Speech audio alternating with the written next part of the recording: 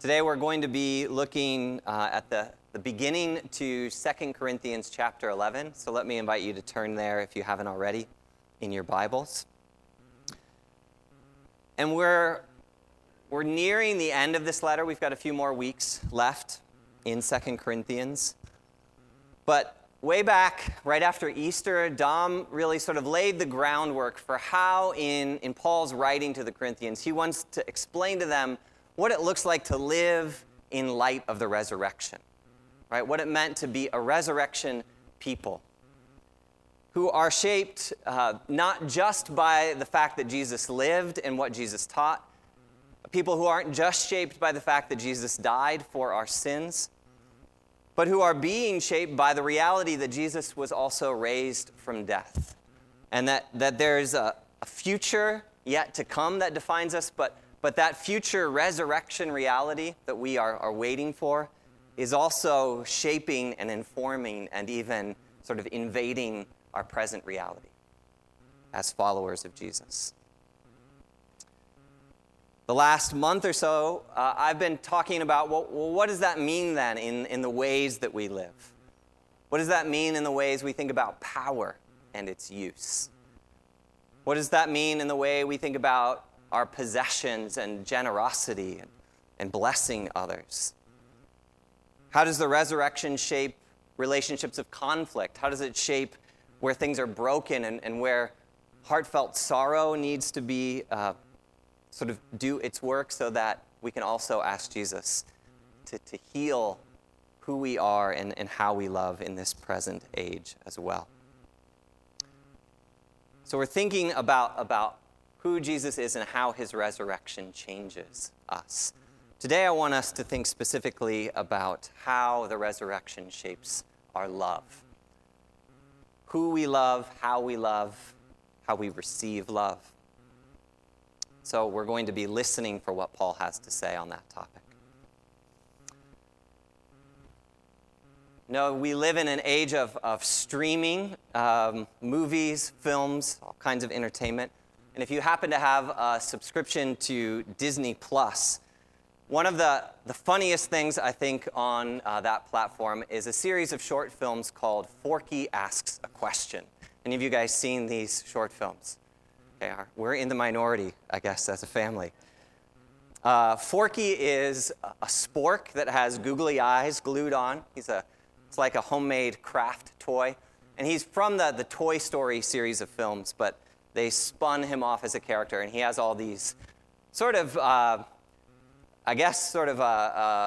layman's philosophy course. He's asking all these big questions, but from a very funny and simple level. One of my favorite short films in this series is where Forky wants to know what love is. And here's a 30-second trailer from YouTube. Hiya, folks. Forky here. Another question. What is love, right? To help me with that today are these very, very, very, very, very, very senior toys. How many varies does one need in a sentence? Melvin Brooks, Carl Rhinoceros, and Cheryl Burnett. Forky, let me start. I know everything there is to know about love. Wow. Do not be afraid to ask me anything at all about love. Perfect. All right, go ahead. How do you know if you're in love? No idea. That was a silly and pretty quick clip. If you're interested, you can watch the whole thing on Disney Plus. But it points to the idea that love is confusing. Love is mysterious, right? Even when we think we know something about love, we may find, in fact, a little further down the road that we are confused.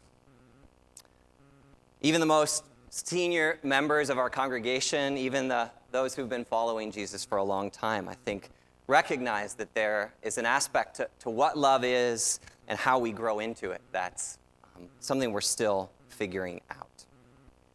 And it may sound funny to us, but I think that the question Forky is asking here is also one Paul is consistently asking throughout his letters, the epistles in the New Testament.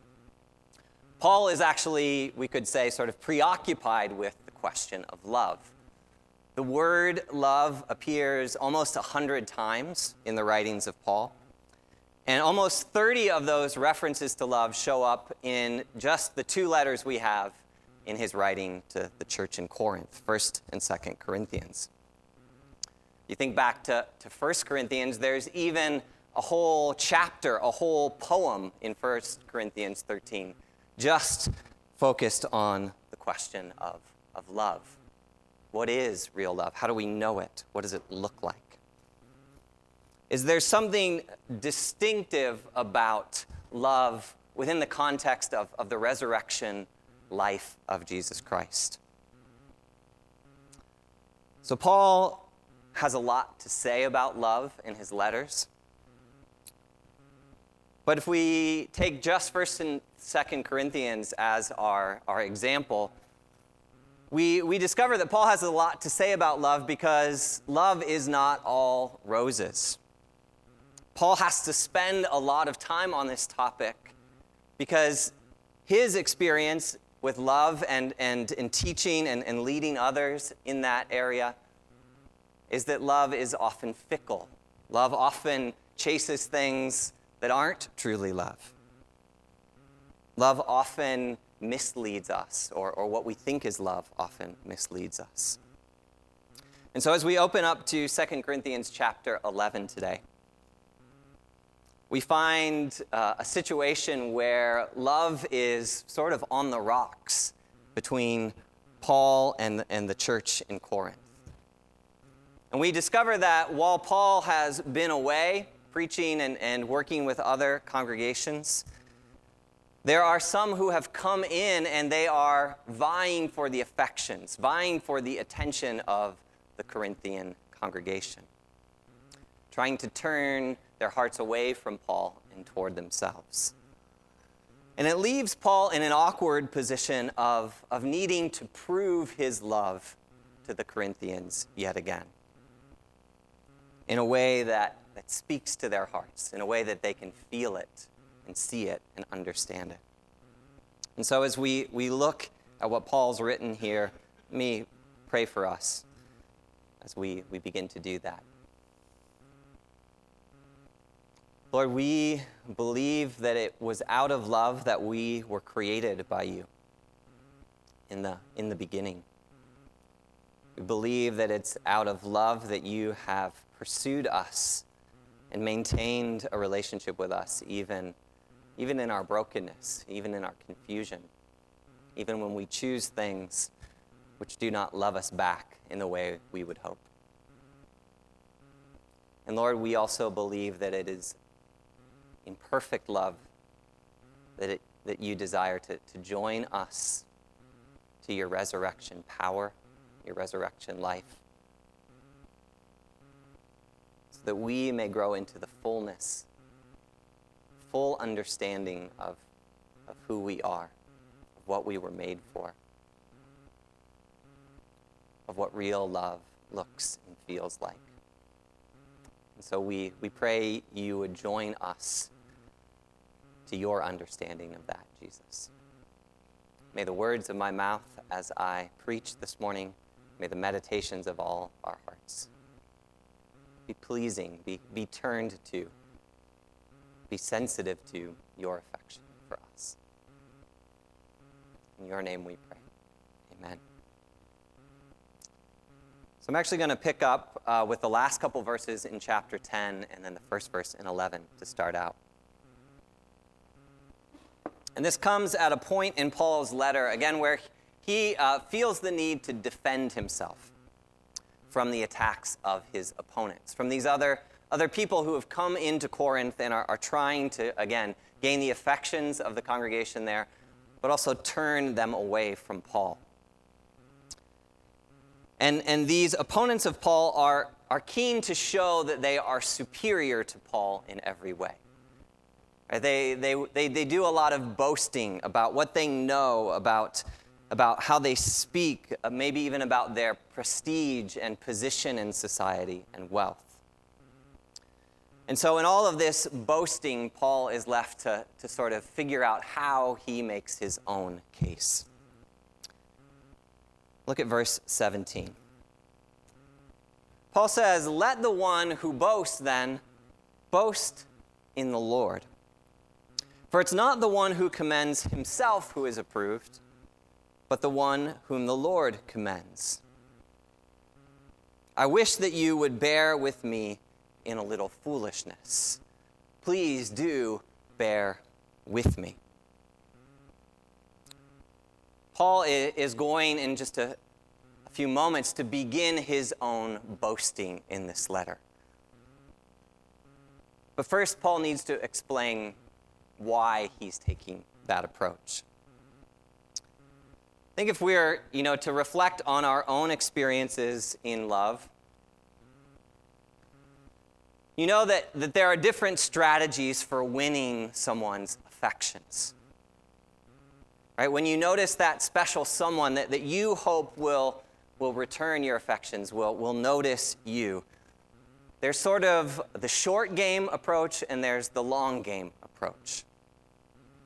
The long game seeks to build a relationship with that person over time and to look for little opportunities to show an interest in them, to show that you care for them, right? To woo their hearts through a kind of quiet consistency and reliability. Right? You go out of your way to serve them and care about them. And we might call this sort of long game approach letting love speak for itself. Maybe some of you can identify with this approach. Maybe some of you have used this approach in your own love relationships. But clear on the other end of the spectrum is an approach that believes love requires some self-promotion to get what it wants. Right? If you're going to win the kind of admiration and attention of the person you're seeking after, then you've got to look good. You've got to talk good. You need to make a splash. You need to draw their attention to you. And we might call this approach the look at me and love me approach. Notice me. Right, I've got a picture of a peacock, right, strutting his stuff. And the hope is that if you put on a good show, that you'll win affection, you'll win love in return. Again, Paul finds himself in this contested relationship with the church in Corinth. And he needs to decide what approach is he going to use to win their affections, to win back their love. And I think it's safe to say that up to this point in his relationship with the church, Paul has been a let my love speak for itself kind of guy. Right? Paul's love is others-centered. Paul writes in 1 Corinthians about love, right, that love is never proud. It's never self-seeking. Right? Love is patient. Right? Paul believes love happens in the long game, in the long run. And he points to that idea here in these handful of verses we just looked at. Paul believes that love on this side of the resurrection is shaped by, it's secure in, it draws the source for what love is from the approval of God and God's love for us in the first place. Paul knows that so often when we are seeking love, it can come from a place of insecurity, right? And that leads to all kinds of foolish behavior, self-centered behavior. And so as Paul begins to speak about his love in these chapters, he wants to say that first of all, love must ground itself in the approval of God, the love of God, the unmerited favor of God. Because Paul knows you can't give what you haven't already received. We have to go to the person of God, who is love, in order to enter into and be in stable and life-giving love relationships in the horizontal sense. And so Paul is committed to this idea that love is steadfast, love is patient, love isn't self-seeking. But while he's been away from Corinth the people that have come in and are trying to lead in his place have taken the opposite approach. They are the look at me and love me kind of leaders. Paul doesn't know what to do because it seems on one hand that the Corinthians are falling for these flashy lovers, these flashy leaders. But on the other hand, in verses 17 and 18, he knows that boasting and bragging and trying to present this impressive appearance is foolishness. It's self-centered. It's insecure. But what Paul signals in verse 1 is that for the sake of the Corinthians, in order to gain their attention and win them back, Paul is going to try to beat his opponents at their own game. He's going to enter into a round of boasting, a kind of pointing to himself and signaling his love to the Corinthian congregation. Paul says, if boasting is what it takes, if that's the way people get your attention, then bear with me, right? Play along with me in a little bit of foolishness, he says, verse 1. And in verse 2 and following, he begins to use that foolishness and that boasting to talk about how much he loves them. Verse 2, chapter 11. Paul says, bear with me, for I feel a divine jealousy for you. I feel a divine jealousy for you since I betrothed you to one husband to present you as a pure virgin to Christ. But I am afraid that as the serpent deceived Eve by his cunning, your thoughts will be led astray from a sincere and pure devotion to Christ. For if someone comes and proclaims another Jesus than the one we proclaimed, or if you receive a different spirit from the one you received, or if you accept a different gospel from the one you accepted, you put up with it readily enough. You're willing to go along with it. Indeed, I consider that I am not in the least inferior to these super apostles. For even if I am unskilled in speaking, I am not so in knowledge. And indeed, in every way, we have made this plain to you in all things. Paul will go on from there in the rest of chapter 11 to talk about the evidences of his love, how he preached the gospel without charge, how he never took anything from the Corinthians, right? How he suffered for them, how as an apostle he's been persecuted and jailed on behalf of this gospel, right? Again and again, Paul says, I could point to these things, I could boast of these things to show you who I am and my status and why you should love me. But here Paul is beginning, he sort of grounds his claim in a single image. And it's the image of a father's love for his child. And in particular, a father's love for his daughter. Paul is saying, can't you see how much I love you? Isn't it obvious to you? Do I have to prove it to you? And he says that he is jealous for the Corinthians, like a father might be jealous for the love of his daughter.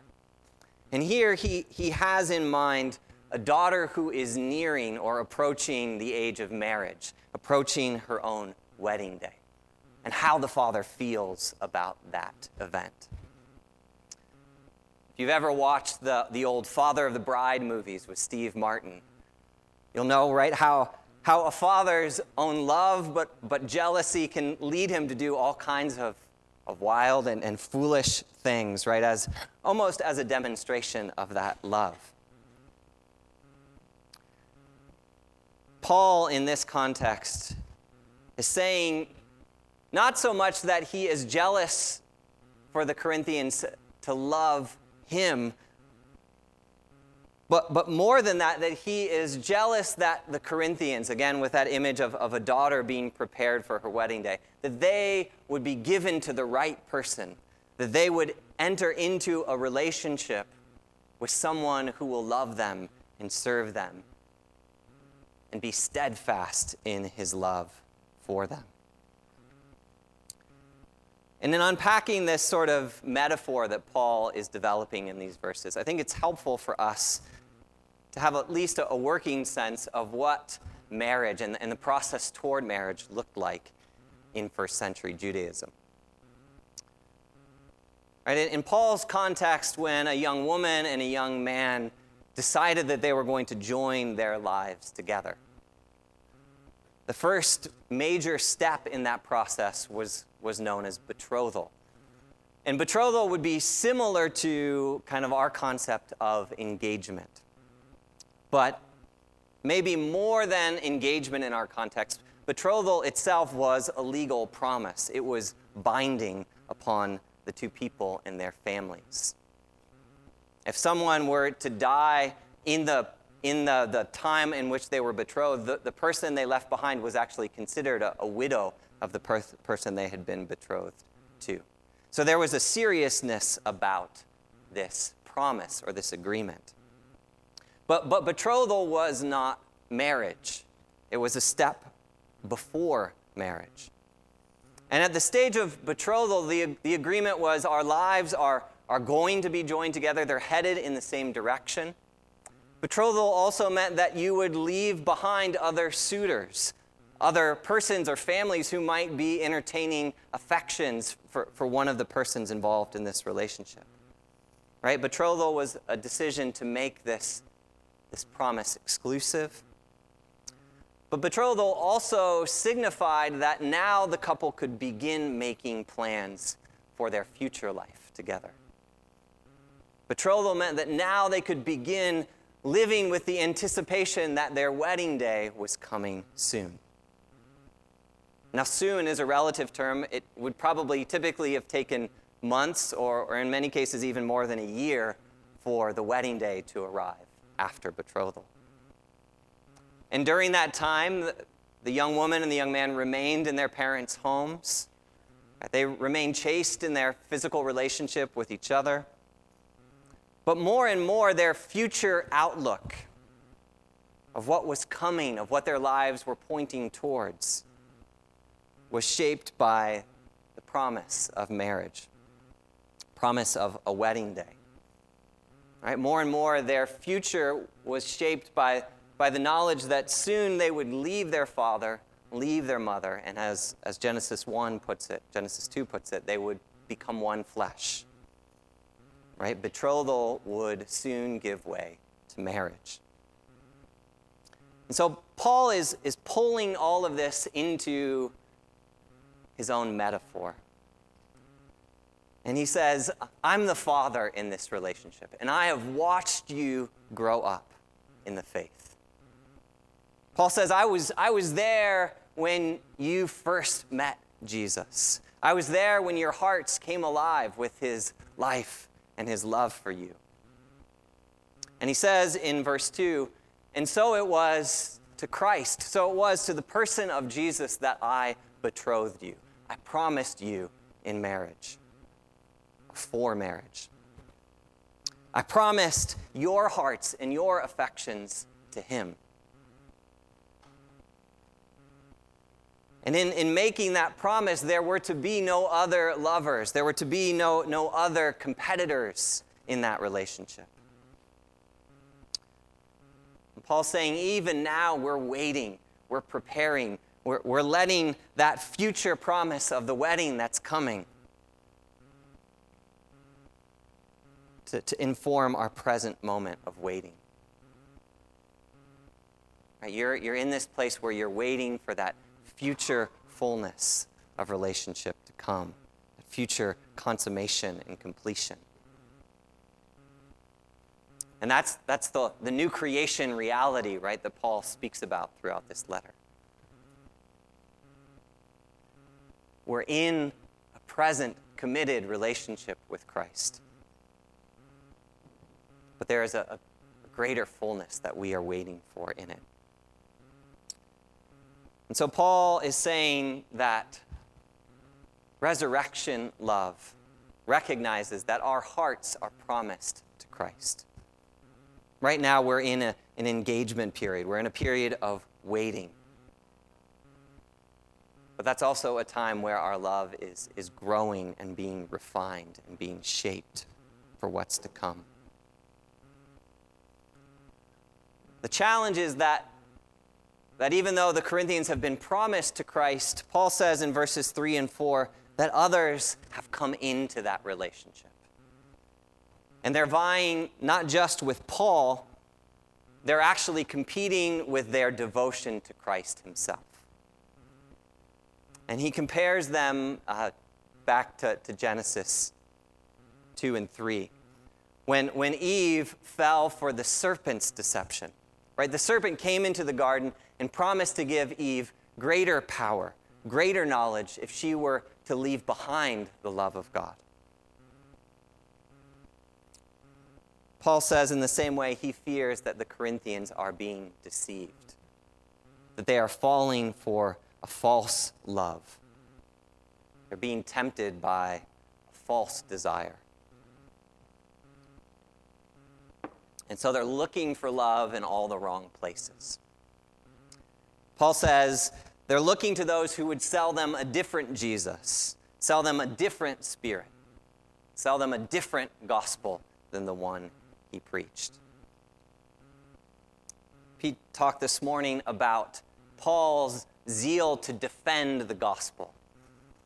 And I think in this case, Paul is zealous because the gospel that these outsiders are selling is one that's big on appearances. It's a gospel that's big on power.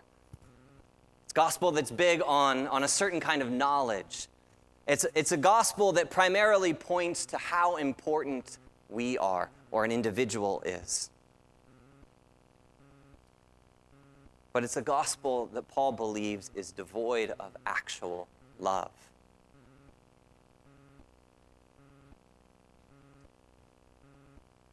Paul is addressing this in his own day, but I don't think we have to look too far to find it in our own context. Right? We have plenty of celebrity pastors. We have plenty of abusive leaders. We have plenty of little shifts to the gospel that make it mostly about us, whether that's about entertaining us, whether that's about making us feel self-righteous and more important than another person. We're tempted to believe in a look at me and love me kind of gospel, believing that's how we gain the affection that we seek, believing that's how we gain the things we desire. But when we do that, we actually ignore the good news of the gospel.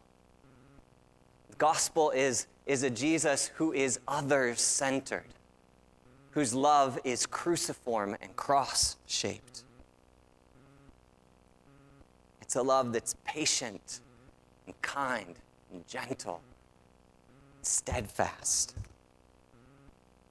It's a love that pours itself out on behalf of another.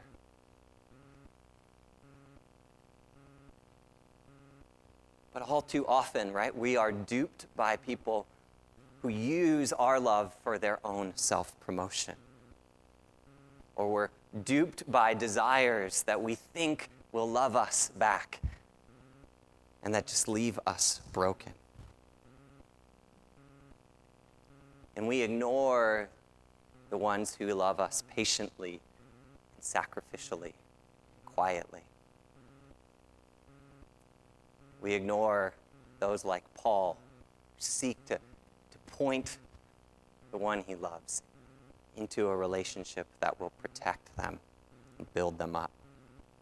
I was thinking this morning about a friend of mine whose adult daughter, was caught in a very destructive relationship with a young man. And eventually, they were trying to protect their daughter, but it meant sort of being caught in the crossfire with this young man who they were protecting her from.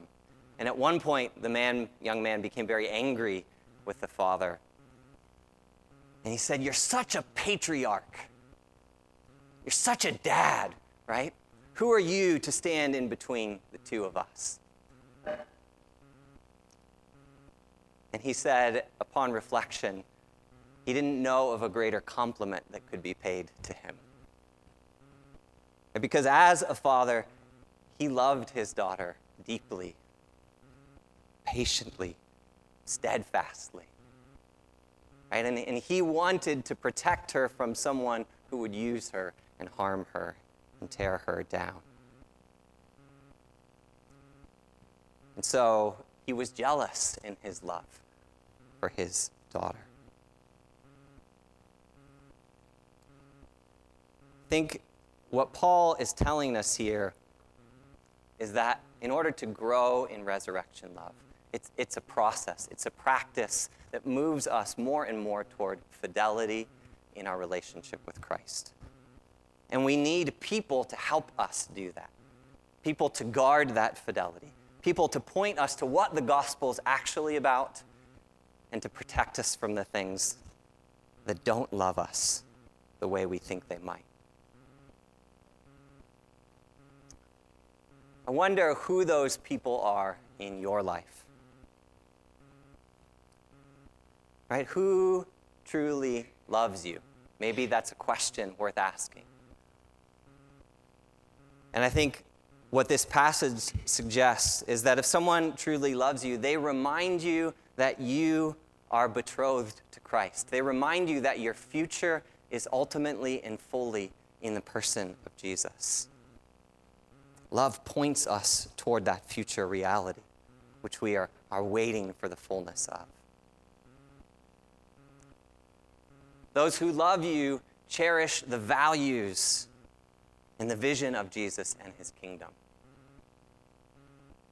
Right? Think of the Sermon on the Mount and the Beatitudes expressed therein. Who points you to love those things, to love in that way? Who is encouraging your faithfulness and fidelity to that kind of life, that kind of love? Whose desires and actions and way of being in the world communicate the love of Jesus to you? We need to surround ourselves with those kind of people, with people who communicate that kind of love to us. And Paul is saying these are the people we can trust our hearts with. These are the people who will draw us into the kind of resurrection relationship with Christ we're seeking. Let me pray for us that we might also grow up into that love.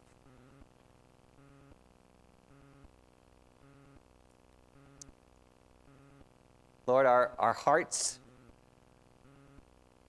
are the most significant part of who we are, and they're also some of the hardest things for us to understand. Lord, as we heard in the call to worship this morning, you have loved us with an everlasting love. A love that's never stopped. It's never been turned away. Lord, I pray if there are those who cannot believe this morning that they are loved to that degree, that you would speak to their emotions, speak to their minds, speak to the core of their very soul about how you love them.